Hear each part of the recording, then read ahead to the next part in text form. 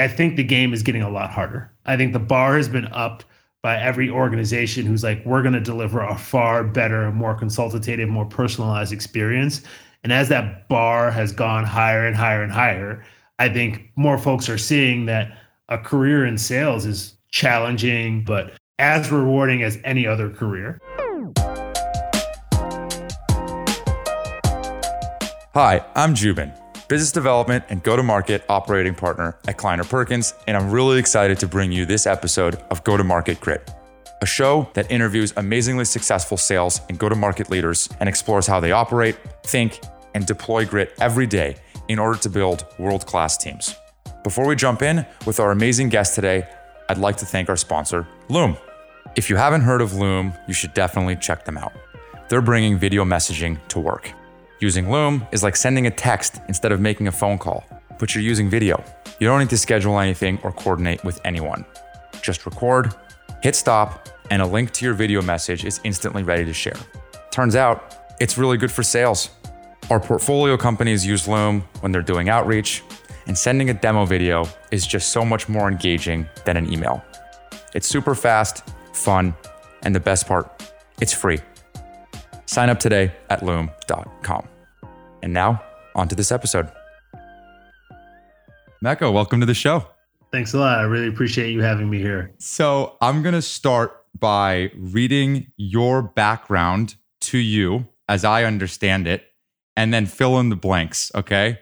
And I am going to spend more time on your background than I typically would other guests because your background is atypical for sales. And I think it actually lends itself really well to some of the topics that you and I are going to discuss. So I love your positive spin of atypical and not just weird or haphazard or makes no sense. No, I think honestly, it informs the way that you probably are as a leader and a go-to-market thinker. So it's really interesting. Started at Princeton, looked like a double major in economics and finance. Cum laude, I think is how you pronounce it. Clearly, I was not one of those guys. I assume that just means with distinction. Is that right? It does. It does. Yeah, I certainly didn't have that after my BA. Then you went and spent 4 years with the Cleveland Indians as the player development and operations person there. Yep. Basically, assistant GM is kind of the way that I understood it. And I want to read the description of this. Managed operations of minor league systems, 40 staff and 150 players, and advised the general manager on major league roster and payroll allocations through advanced statistical analysis. Then you went to Harvard, got your MBA, and then you went to Bain to be a case team leader, which I think just means you kind of run a project, right? Yep. And then it looks like you kind of got your first foray into sales. So you went to Stripe, ultimately becoming the head of sales and customer success for the startup and SMB segment of Stripe. You were there for, I guess, about 4 years. You did a quick stint at Divvy Homes, and now you are the VP of sales at Mixpanel as of what, a month and a half ago? Yeah, as of 35 days. So definitely a new and fresh perspective. Not that anyone's counting. So 356 employees. You guys have raised, I think, a Series A and a B. Andreessen's in it. Sequoia did the seed, I think. Mark Benioff from Salesforce participated, Keith Raboy, Peter Thiel, kind of the who's who of investors. So now you're there. Question number one, are you Jonah Hill from Moneyball? Are you kidding me? Didn't he work for the Indians? Didn't Brad Pitt go and get him from the Indians? Yeah, so it's a little bit of whenever I would tell people what I do, most folks didn't really understand. Some people thought that I was a mascot. Some people thought I just sold tickets. And I would always just say, hey, have you read Moneyball? The character that's just in a back office running numbers, that's kind of what I did for 4 years. Honestly, it was one of the best jobs and one of the worst jobs. It was such an amazing way to start a career. My first job out of college, 3 months in, I'm running around spraying champagne on people as our team won the AL Division Series. And I think you just don't have those types of career opportunities very often. And I learned so much about organization building. I work with such a talented team, and you'll hear this a lot, but I think a theme in my career has just been follow really good people, because you're going to learn a lot by being surrounded by them. And in those 4 years, I worked harder than I'll probably ever work, but I learned more sort of in those 4 years that I have in any other 4-year stretch of my career. So the Moneyball actual story of the Oakland A's preceded you, right? That was early 2000s was when analytics started to get introduced to baseball. And then I think through the 2000s, you see Daryl Morey with the Houston Rockets. Was this when analytics were becoming vogue? Was that kind of when you were there? It definitely was. And it was when you started to seeing a bunch of general managers from Wall Street, finance, MBA backgrounds. The funny thing about what you read, advanced statistical analysis, is when I joined the Indians, I was on the higher end of the quantitative ability. And by the time I left, our PhDs wouldn't even let me in the room. And there was so much growth in those 4 years of what statistical analysis meant in baseball that my job very fundamentally shifted during my time there. Oh man, with my mental horsepower, they might not even let me into the stadium for a game. So the two topics that I want to explore with you are kind of a stigma around sales, or specifically intelligence in sales, and how to enable a high velocity sales engine. So I think especially on topic one, you're so well suited to, I think, have really cool and unique insights on this. What were you actually doing? Running advanced statistical analysis. What does that mean? Yeah. I mean, I guess basically what I would say is I would try to boil down a bunch of data points across a bunch of different signals to help us make more informed decisions. So baseball is just infamously this place where a lot of decisions for a long time were made based off of gut. Or if you're scouting a player, you'd actually give them a grade on their makeup, which was just how tough are they? How resilient are they? How much grit do they have? It's just this all-encompassing score of all of the intangibles. And things have gotten even more advanced now, but you just try to grade everything that you can. It's to a point now that you'll have health score grades that are based off of 100 different data points of the player's physicals. So in that time, we were looking at, how do we even think about a bunch of scouts and say, this kind of scout has this predisposition to overvaluing this statistic and pulling his grade down on that piece. So it was really just looking at every data point that we could get, putting it in and using it to help us figure out, do we extend this person to a 4-year, $100 million contract? Do we want to draft this high school player versus this college player? And I think in baseball, because of the fact that the surface area of all of the players sort of internationally, in high school, in college, in the major leagues is so big, if you just systematically say we're going to figure out every data point that we can use to help give us a competitive advantage, then it actually helps. And all of these, I worked at the Cleveland Indians, which is a small market where you're competing with teams with sort of 4X, 5X. Similar to the Athletics, right? Exactly. For context, in baseball, there is no cap.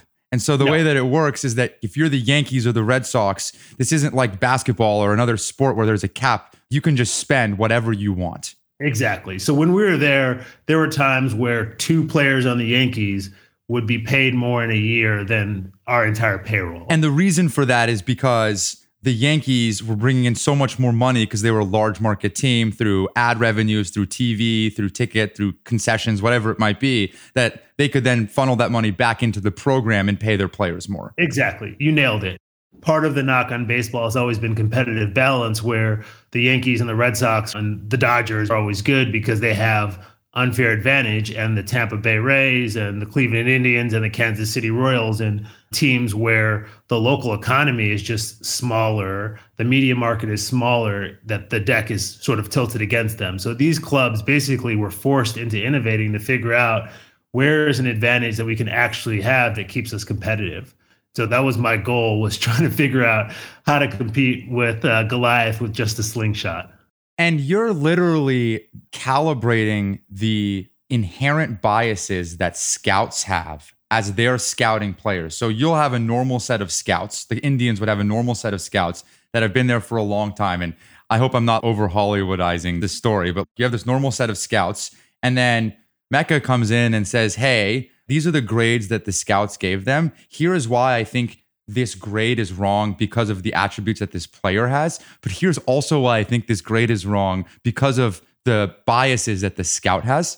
Totally. And, another concrete example of what we did is in our minor league system, we basically gave pitchers an iPad, and they would sit behind the stadium and chart every single pitch that a pitcher threw. And rather than just recording the output of, strikeout, we would record where was the catcher set up And did the pitcher deliver the ball to where the catcher was set up? And then how hard did the batter hit the ball? So we're starting to get, rather than just seeing a box score and seeing the result, you're starting to see what actually went into that result. And because baseball is such a game where, as a hitter, if you a successful 1 out of every 3 times, that's a really positive outcome. And the spread between a good hitter and a great hitter is so tiny that having some of these extra data points really help you strip out some of that luck and that small sample size that will play out over the course of an entire career. And I think in Moneyball, and there's been a lot of studies on this now, kind of through the analytics days, but if their significant other was good looking, that would literally increase their score. Literally the most arbitrary things that really had nothing to do with performance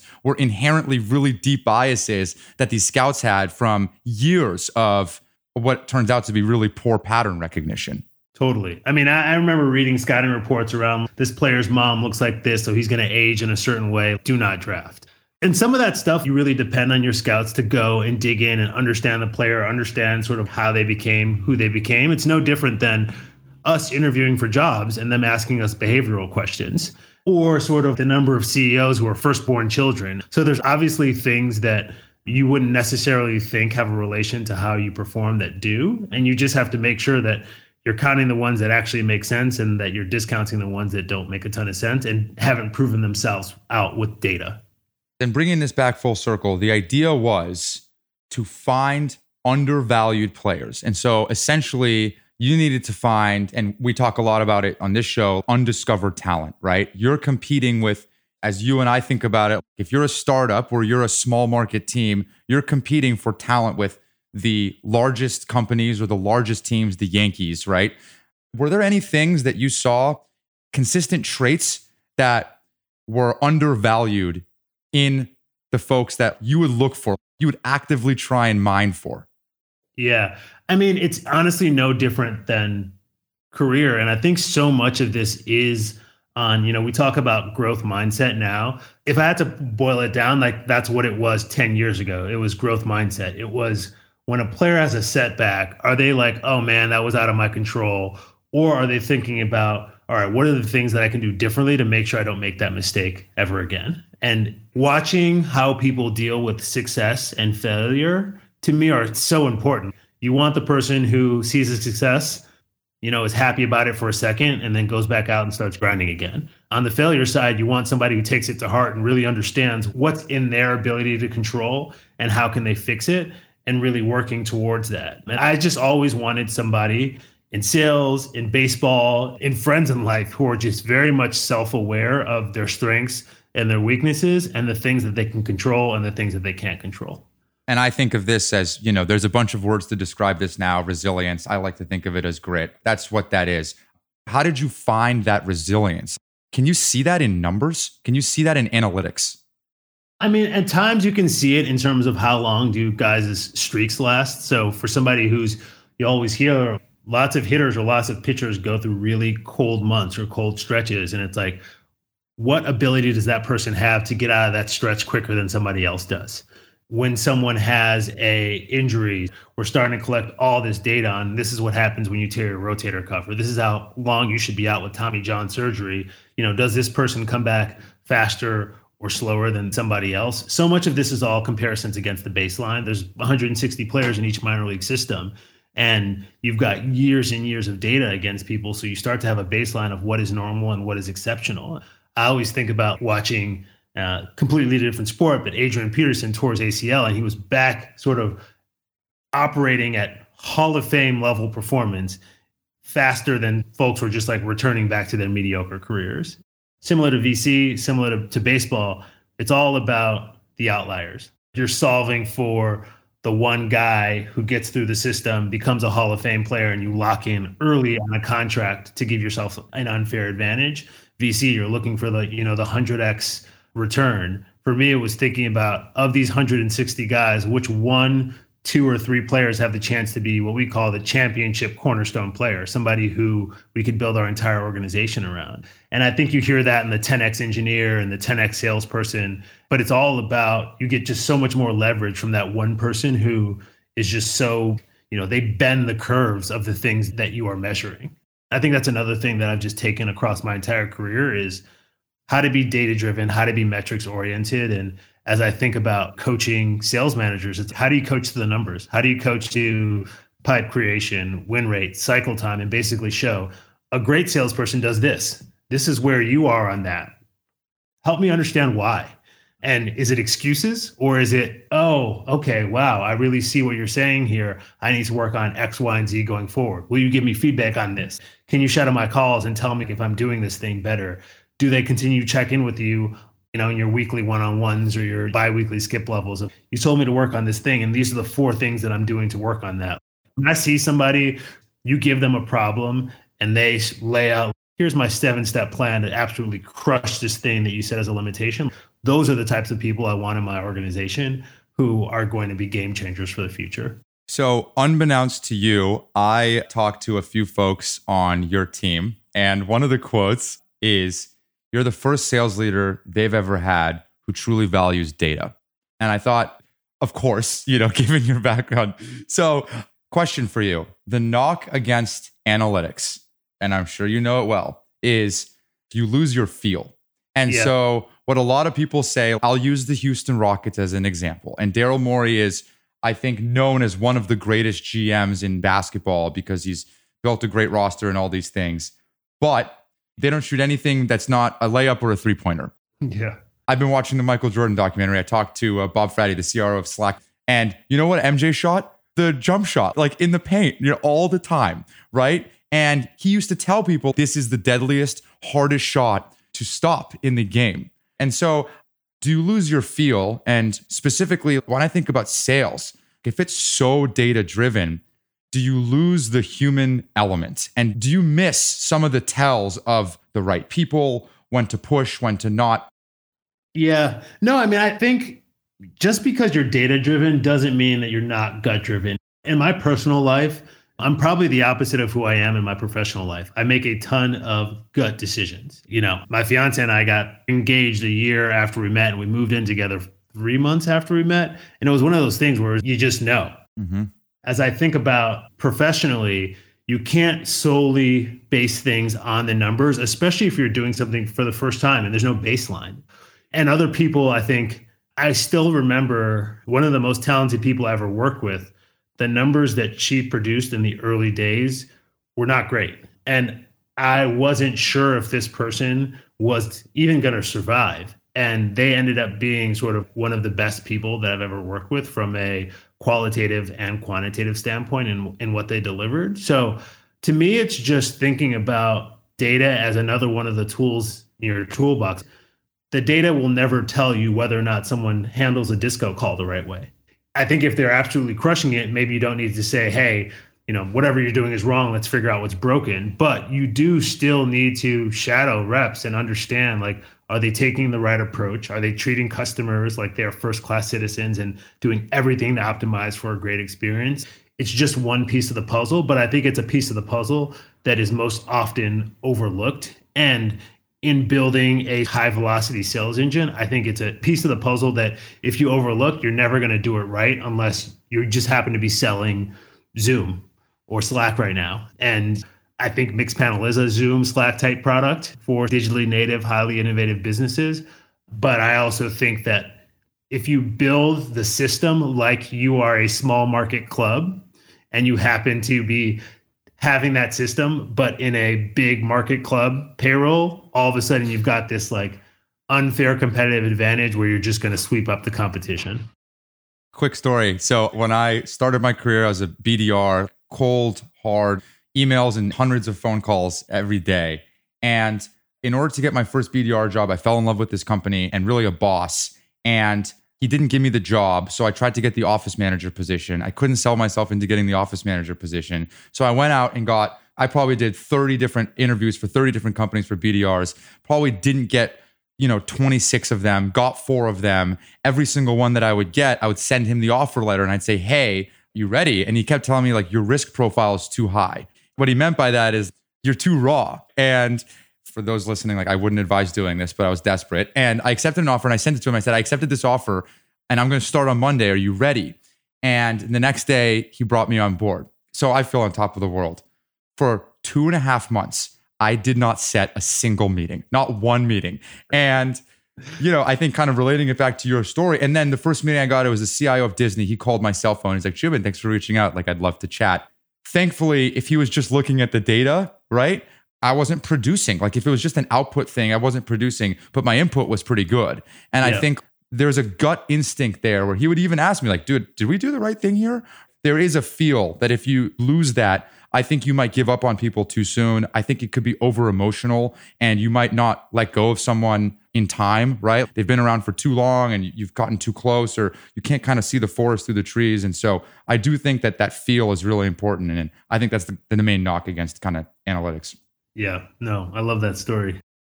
The other question for you is competitive balance. So you mentioned competitive balance. Clearly the Indians were at an imbalance, right? It was an imperfect system. Turns out everything's an imperfect system. In a startup, you are operating within an imperfect, imbalanced, unfair system. What is the professional attitude from the Cleveland Indians and the Oakland A's? Do they think it's unfair? Do they get down on it? What's the mindset that you have being that underdog? Yeah, I mean, I think that the mindset was control the controllables and forget about the rest. And there's a bunch of things, and I've always said this to folks on my team, to friends in my life, is there's no use in losing sleep about something if there's no way to change it. If there's a way to change it, then get up tomorrow morning and figure out how to change it. But if you're operating in a system that is just unfair, you've got to accept the world for the way it is, and you've got to go play with a chip on your shoulder and be better.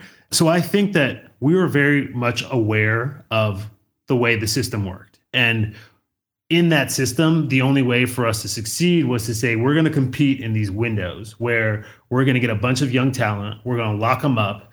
They're all going to be locked up over an overlapping period. And that's going to be our championship window.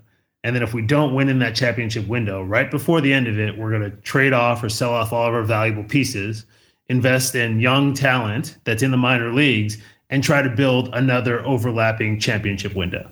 Similar to the Warriors, where they had Steph, they locked him up early to a favorable team deal, 13, 14 million a year, which for Steph Curry was unbelievably good. And they weren't paying the luxury tax that they would otherwise have to be paying. And so then they could surround him with Draymond Green, Klay Thompson. They could put Sean Livingston, Andre Iguodala, all of these guys, obviously Kevin Durant eventually.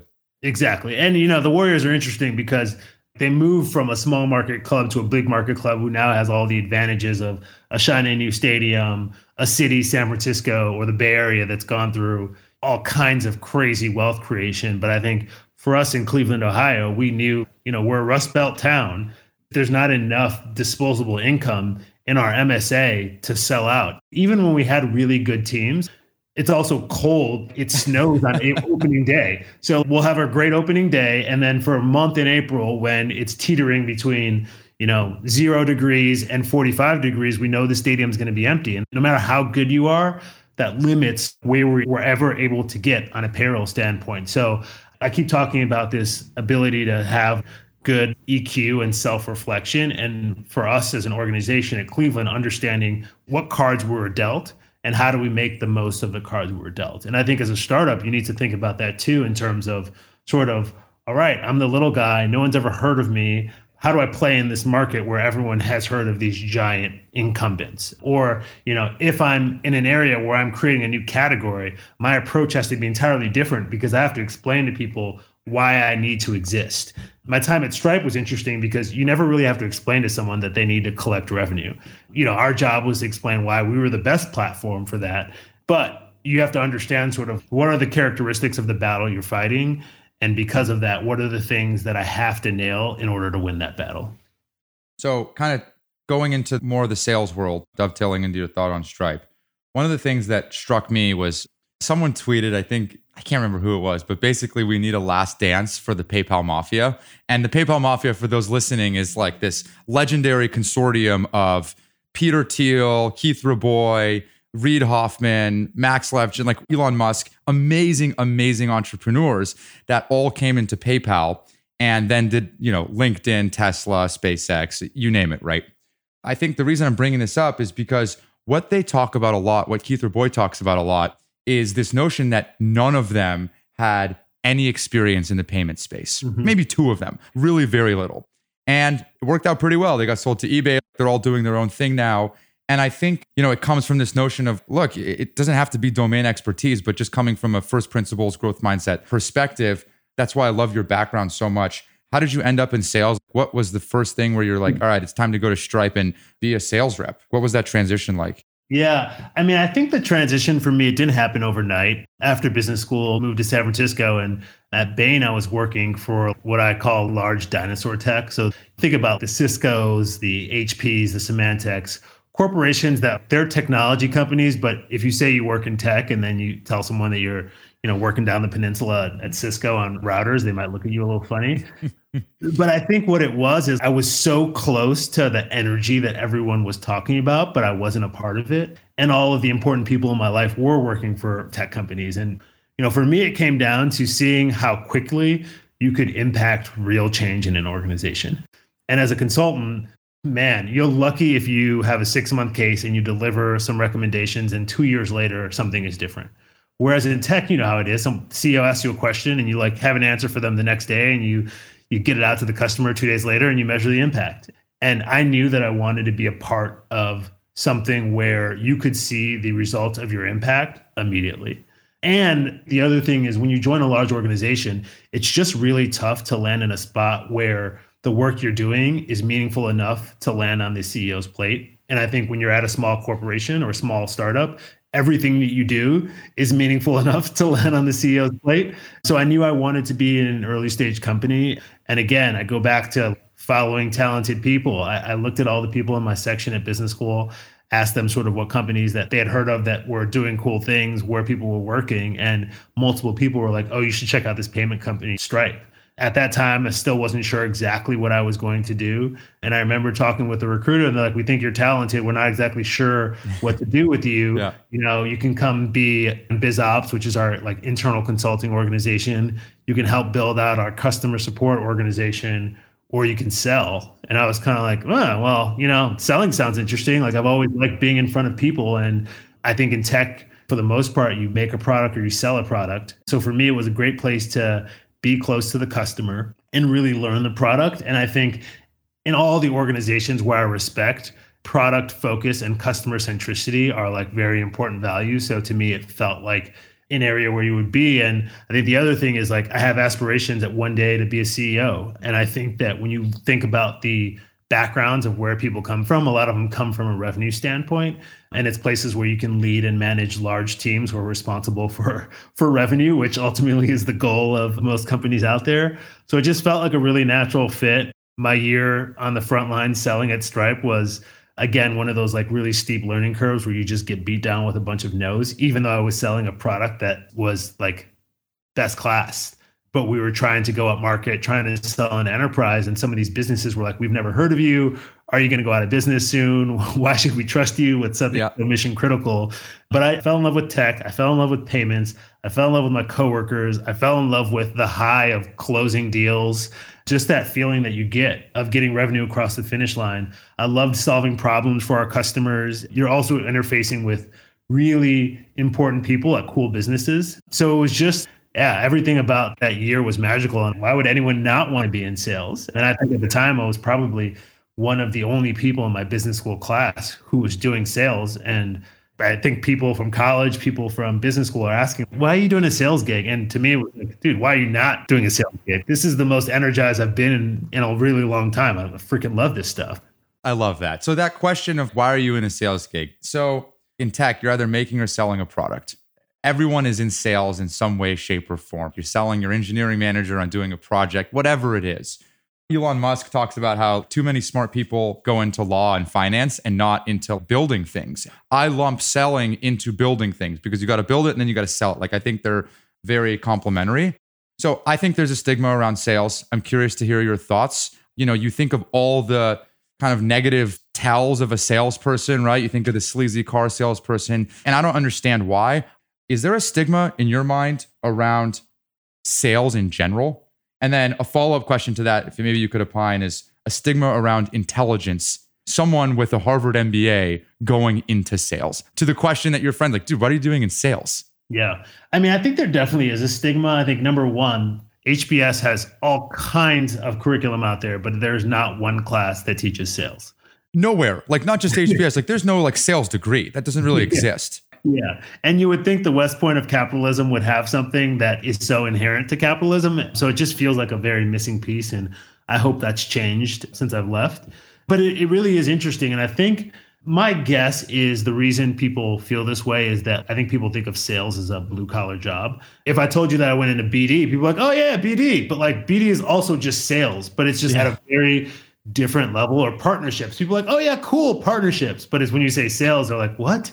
So I think the stigma is starting to go away. And I think another piece that's probably led into that stigma is, I don't know how much time you've spent in engineering-led organizations, but in certain ones, it's like, oh, the salespeople are over there in the corner and they have this easy job. We built this amazing product with zero flaws that everyone is just knocking on the door of. And the salespeople just, have to just get them to sign a contract. That job is easy. And obviously that's so far from the truth of what selling actually is like, even in the best case scenario of insane product market fit. The number of objections you have to deal with is crazy. But I think that sales in general has become, I think, the IQ and EQ that you need to be a successful sales rep. I think the game is getting a lot harder. I think the bar has been upped by every organization who's like, we're going to deliver a far better, more consultative, more personalized experience. And as that bar has gone higher and higher and higher, I think more folks are seeing that a career in sales is challenging, is just like as rewarding as any other career. I think the technical bar has also gone up, right? Definitely. And I think that's the same with Stripe and Mixpanel. You can't be a salesperson without intimately understanding the problems of your core constituents, whether it's a head of product or a CFO or a head of data science. Like I need to inherently understand how a Stripe or a Mixpanel solves problems for PMs, engineers, data infrastructure organizations. And if I don't have the ability to articulate why this is better than their current state, I have no business being in the room. And I think for me, that's why I loved sales. It was like I got to geek out on payments infrastructure. I got to geek out on the different problems that folks had with monetization. Now at Mixpanel, I get to geek out about how are the best organizations rapidly iterating on their product experiences. So getting to work with Uber to say, you want to increase the percentage of people who sign up to be drivers, helping ARM product managers to have that process improve is a really exciting thing to be a part of. And then just fast forward and do that 100 times with 100 of the most innovative businesses. And now you see why sales is such a cool job, because you're fundamentally helping the smartest people solve the hardest problems. And when your product can be a part of that, it's really something special to watch. I couldn't agree more. And I'm doing more and more of these kind of episodes profiling some of the most thoughtful sales leaders in the Valley. And I asked the question, how'd you get there? It's very, very, very rare that it's by design. Even your story, yeah, you want to do, success, you're smart, but we don't know. And it's never years in the making like an engineer is, right? There's never this notion of, I'm building myself up to be a salesperson. And these are the things that I'm doing, the resilience that I'm building in order to do this thing really well. It's like a hidden secret. It's like one of the best jobs, I think, in the world. Going back to my original point, everyone is selling. At some point, you are selling. And so why don't you think there's more Ivy League degrees in sales? I think because it's tough to skip steps. So to me, if you look at a lot of revenue leaders, they all spent some time carrying a quota. And if you didn't, I think it's really hard to understand what it's like to be in that seat. I think it's hard to coach sales manager. I think it's just, there's a path for a lot of CROs or VP of sales. And I think a lot of people who go to Ivy League schools, they want to skip a step. They want to go be a consultant and they want to be in the boardroom with the CEO when they're 2 years out of college. Or if you're in finance, again, you're seeing a business at a level that if you go into that business directly, you're 7 layers below. And when you're thinking about a sales career, I think lots of sales leaders did start out as a, outbound DR, inbound DR, SMB AE, mid-market AE, enterprise AE, sales manager, sort of sales director, VP of sales. And unless you end up stumbling into the right organization at the right time, which I sort of feel lucky to have done, you don't get to skip steps. And I think the other thing too that's happening in sales is the profile of sort of what you saw in baseball of GMs. the profile of the sales leader is changing. And, Amir, my CEO at Mixpanel, is always like, you are the one executive thinking about monetization. But monetization means working very closely with product to make sure that they're building the things that the customer wants. It's working very closely with marketing to make sure that the messaging is landing in the right way. It's working very closely with our customer support org, again, because they are impacting sort of the experience our customers are having. So I think the modern sales leader it's working very closely with finance in, okay, how do we think about the optimal sales plan that does the right thing for the business, but also does the right thing for the reps? So the modern sales leader wears, I think, a different hat than they wore 10 or 15 years ago. And I think you're going to start seeing more people with very diverse backgrounds, because each one of those steps where you spent somewhere else in your career thinking about a different problem, I think help you when you land in this seat. From the Cleveland Indians, I take a bit of a data-driven approach. I also take hey, you managed a minor league organization with a ton of people in it, and you're trying to invest in the right people. That's no different than running a very large sales organization. I got to figure out which of my, the 150 people, 100 people in my organization who we need a very clear career development plan because they've got tons of upside. Mm-hmm. From my time at Bain, I think I took a lot of, you get thrown in a situation with no answer, but you can sort of start to dissect the problem into sort of like edible chunks. And despite never seeing the problem before, you're comfortable in any way, shape, and form. I also think I spent a bunch of time thinking about sort of like recruiting and, again, career development, things that are very important from a sales leader's point of view. So I think all of the steps in your career have helped me in the early days of this job of leading a global large sales team. And I think you'll continue to see people who worked across strange backgrounds before landing in the seat that they're in. No doubt. Do you think about it ever in opportunity cost? So, for example, not to make this about me or my family, but my parents really value education. They're first generation immigrants from Iran. And they went and got their PhDs because that's what they needed to do in order to make a life in America. And so education was of the utmost importance, and it was a badge that gave you the permission to go forward in your career. And so I was always pushed to go get my MBA. And at the time, I was a couple years into my career. I was a sales rep. I was going into the enterprise role, and I was making great money at a young age. And I asked my mom, I'm like, Mom, I feel like I'm getting a real life MBA. I'm learning really good skills. I'm making a lot of money, and I'm moving up my career ladder. And I feel I have self-confidence and self-esteem. The opportunity cost for me to go spend however much it was for an MBA, it just never made sense. And so I thought at the time, well, maybe that's why a lot of people in sales that grew up in sales, there is a pretty high opportunity cost to then go get an MBA. Yeah, I mean, I can totally see that. It's funny hearing your first generation Iranian immigrant story. We're the same. I'm a first generation Nigerian immigrant.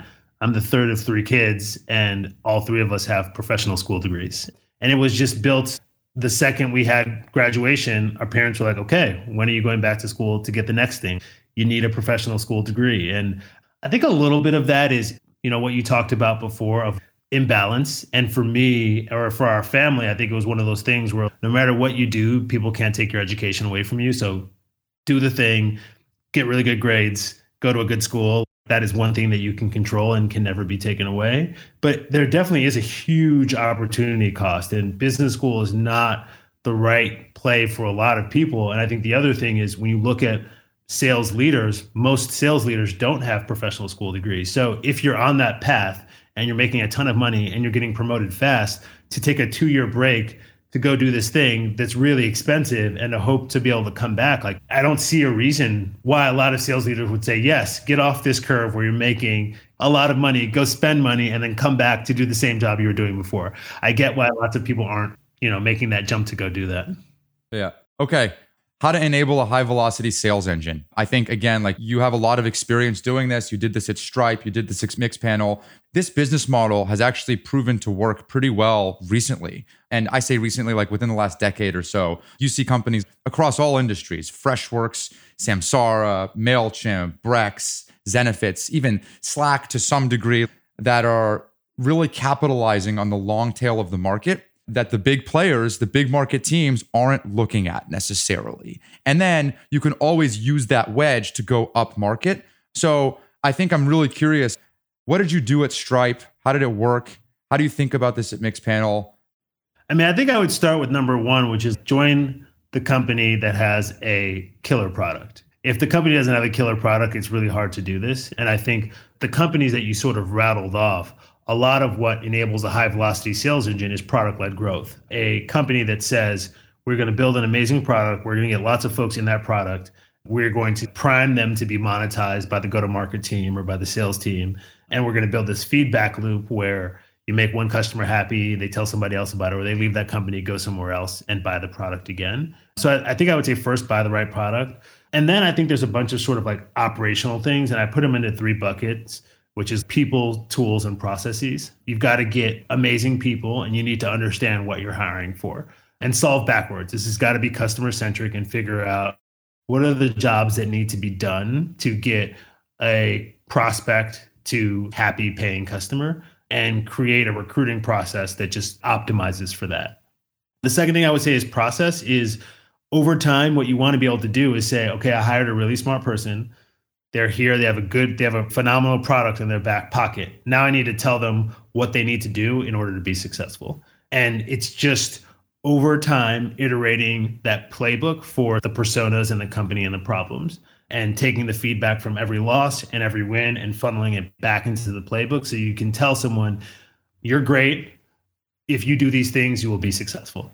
And then I think the last thing is on the tools side is you should feel like you have your cockpit and you know what are the 6 dials that you're looking at every day or every Monday, and slowly just continuing to turn every one of those dials. So, if you take the sales velocity equation and you think about number of opportunities, average deal size, win rate, and cycle time, your sales cockpit might be measuring those 4 things and looking at how those things are trending. And the second you see a tick, you're like, what happened? How do I fix it? And how do I get things back on the right track? So to me, it's just being very data driven. I still remember the daily and the Sunday night dashboard that Looker would send me that had basically how everything was performing. And that was my back of the Uber pool reading, was just going through this and picking out, okay, this is off, this is trending well, and figuring out, now that I know sort of what happened over the last week or the last day or the last month, these are the resulting actions that I need to press on, and just cascading that down to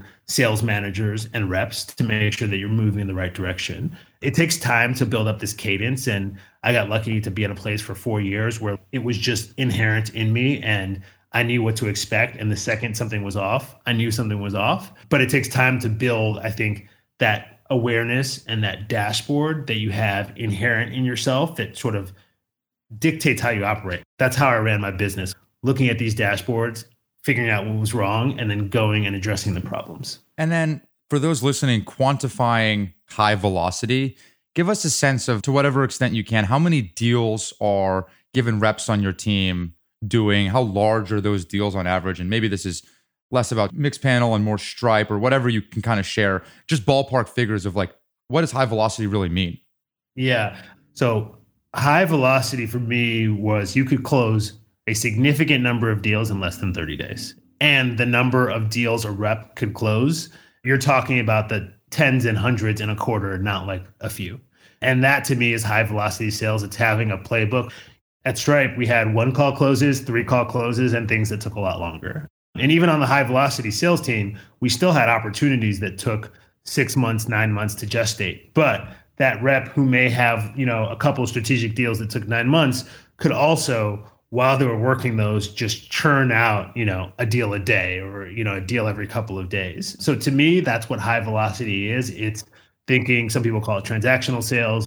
I don't think it's transactional because I think we still built strong relationships with customers. But when you're looking at SMB, I think in general for startup or SMB sales to make sense, you need to make it very velocity driven. Otherwise, it's just hard to make the LTV to CAC make sense. And going back to your original point of one of the foundational pillars of high velocity is product-led growth, you don't have time to go prospect for thousands of opportunities to then have a trickle-down effect of hundreds of deals. It has to be you come in and you have a prioritized rank of MQLs, SQLs, and opportunities that are fed through a marketing engine. That marketing engine is typically product-led, qualified by marketing through a system of scores, then I assume it's tiered where you have a self-service where someone goes to Stripe and just swipes their credit card and maybe it's a, 0 meeting close, right? And then there's another subset of tiers that are associated with dollar amount and then how many meetings it's expected to close, like some system like that.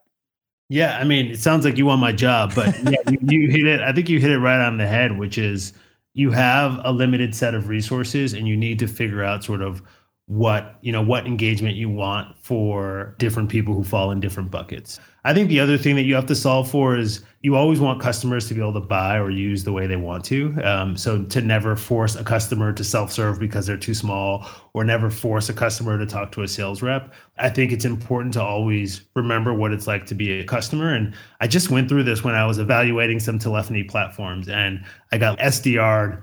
I think I had 3 calls with the company and I hadn't seen the product and I just gave up and I said, I'm out.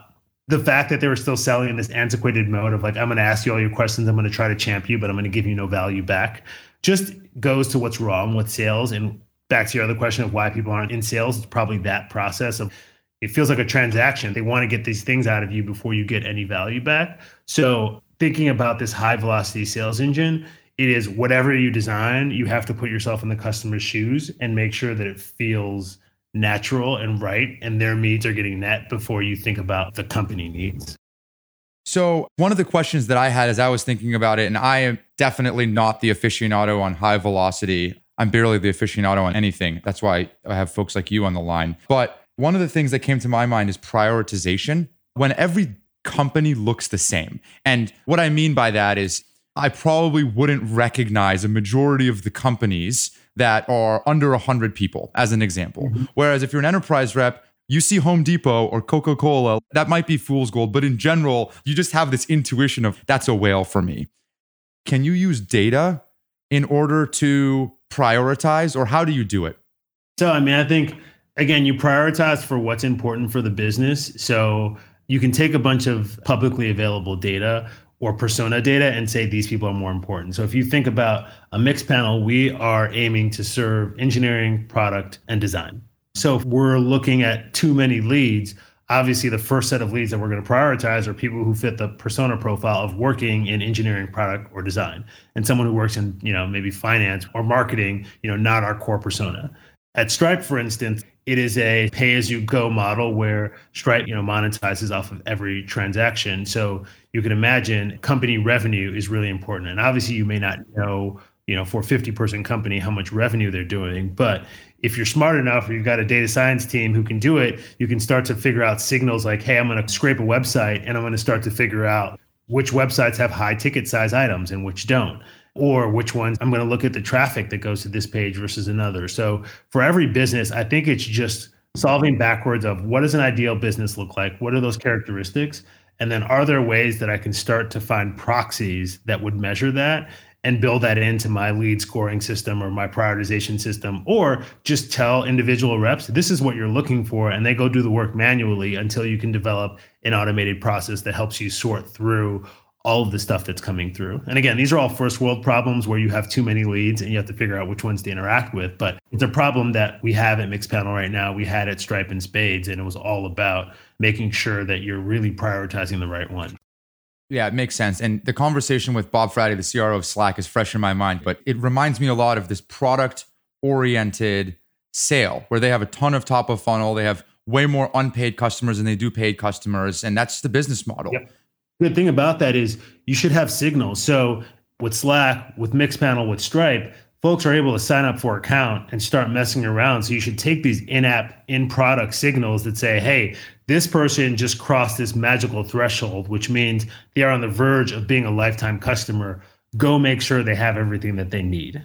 And if you start to map out, and this is what Mixpanel actually helps businesses do, is map out these customer journeys from prospect to happy customer.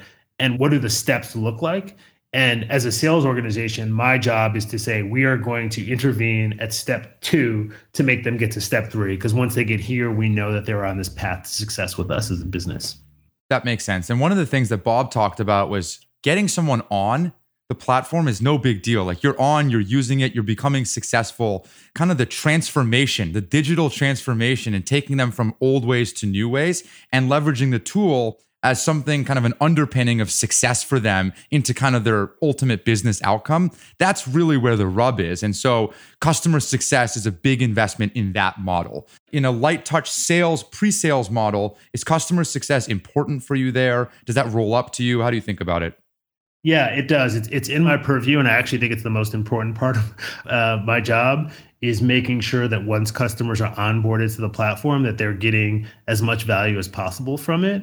I mean, when you start to think about a SaaS business and you've got, call it $1 billion of ARR or $100 million of ARR, in most years, companies' aspirations are to grow by, call it 20, 30% or something like that. So the new business aspect is 20 million in ARR, and the existing business aspect is 100 million in ARR.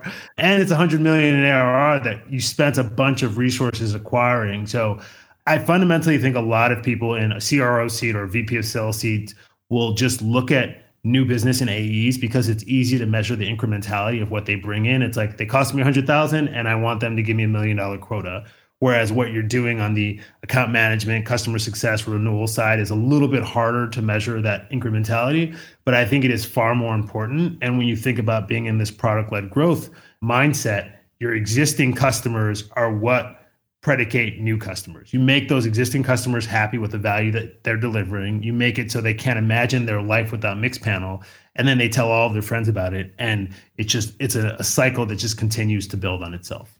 I love it, man. Well, I'll tell you, 2 months in, I think Mixpanel is lucky to have you. It's awesome. It's great talking. So on that, I think we can wrap it up. Questions that I always ask: what does the word grit mean to you, and how have you or your teams applied it? Yeah, I mean, to me, grit is you just got to be a hustler. No task can be below you.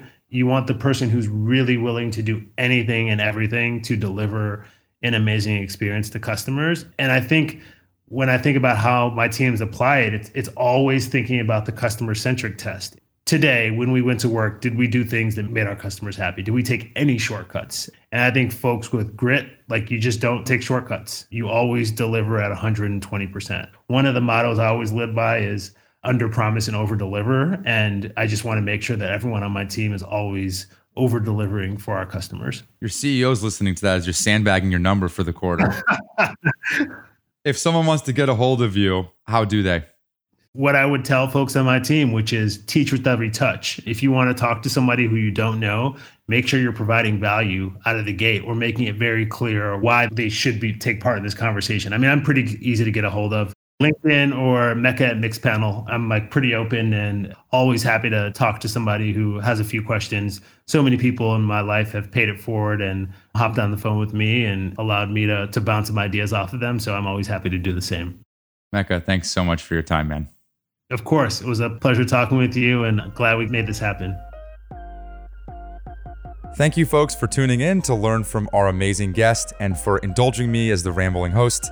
I hope you enjoyed today's show. If you'd like to get in touch or keep up with the pod, please follow me on Twitter @JubinMir or shoot us an email, gtmg@kleinerperkins.com.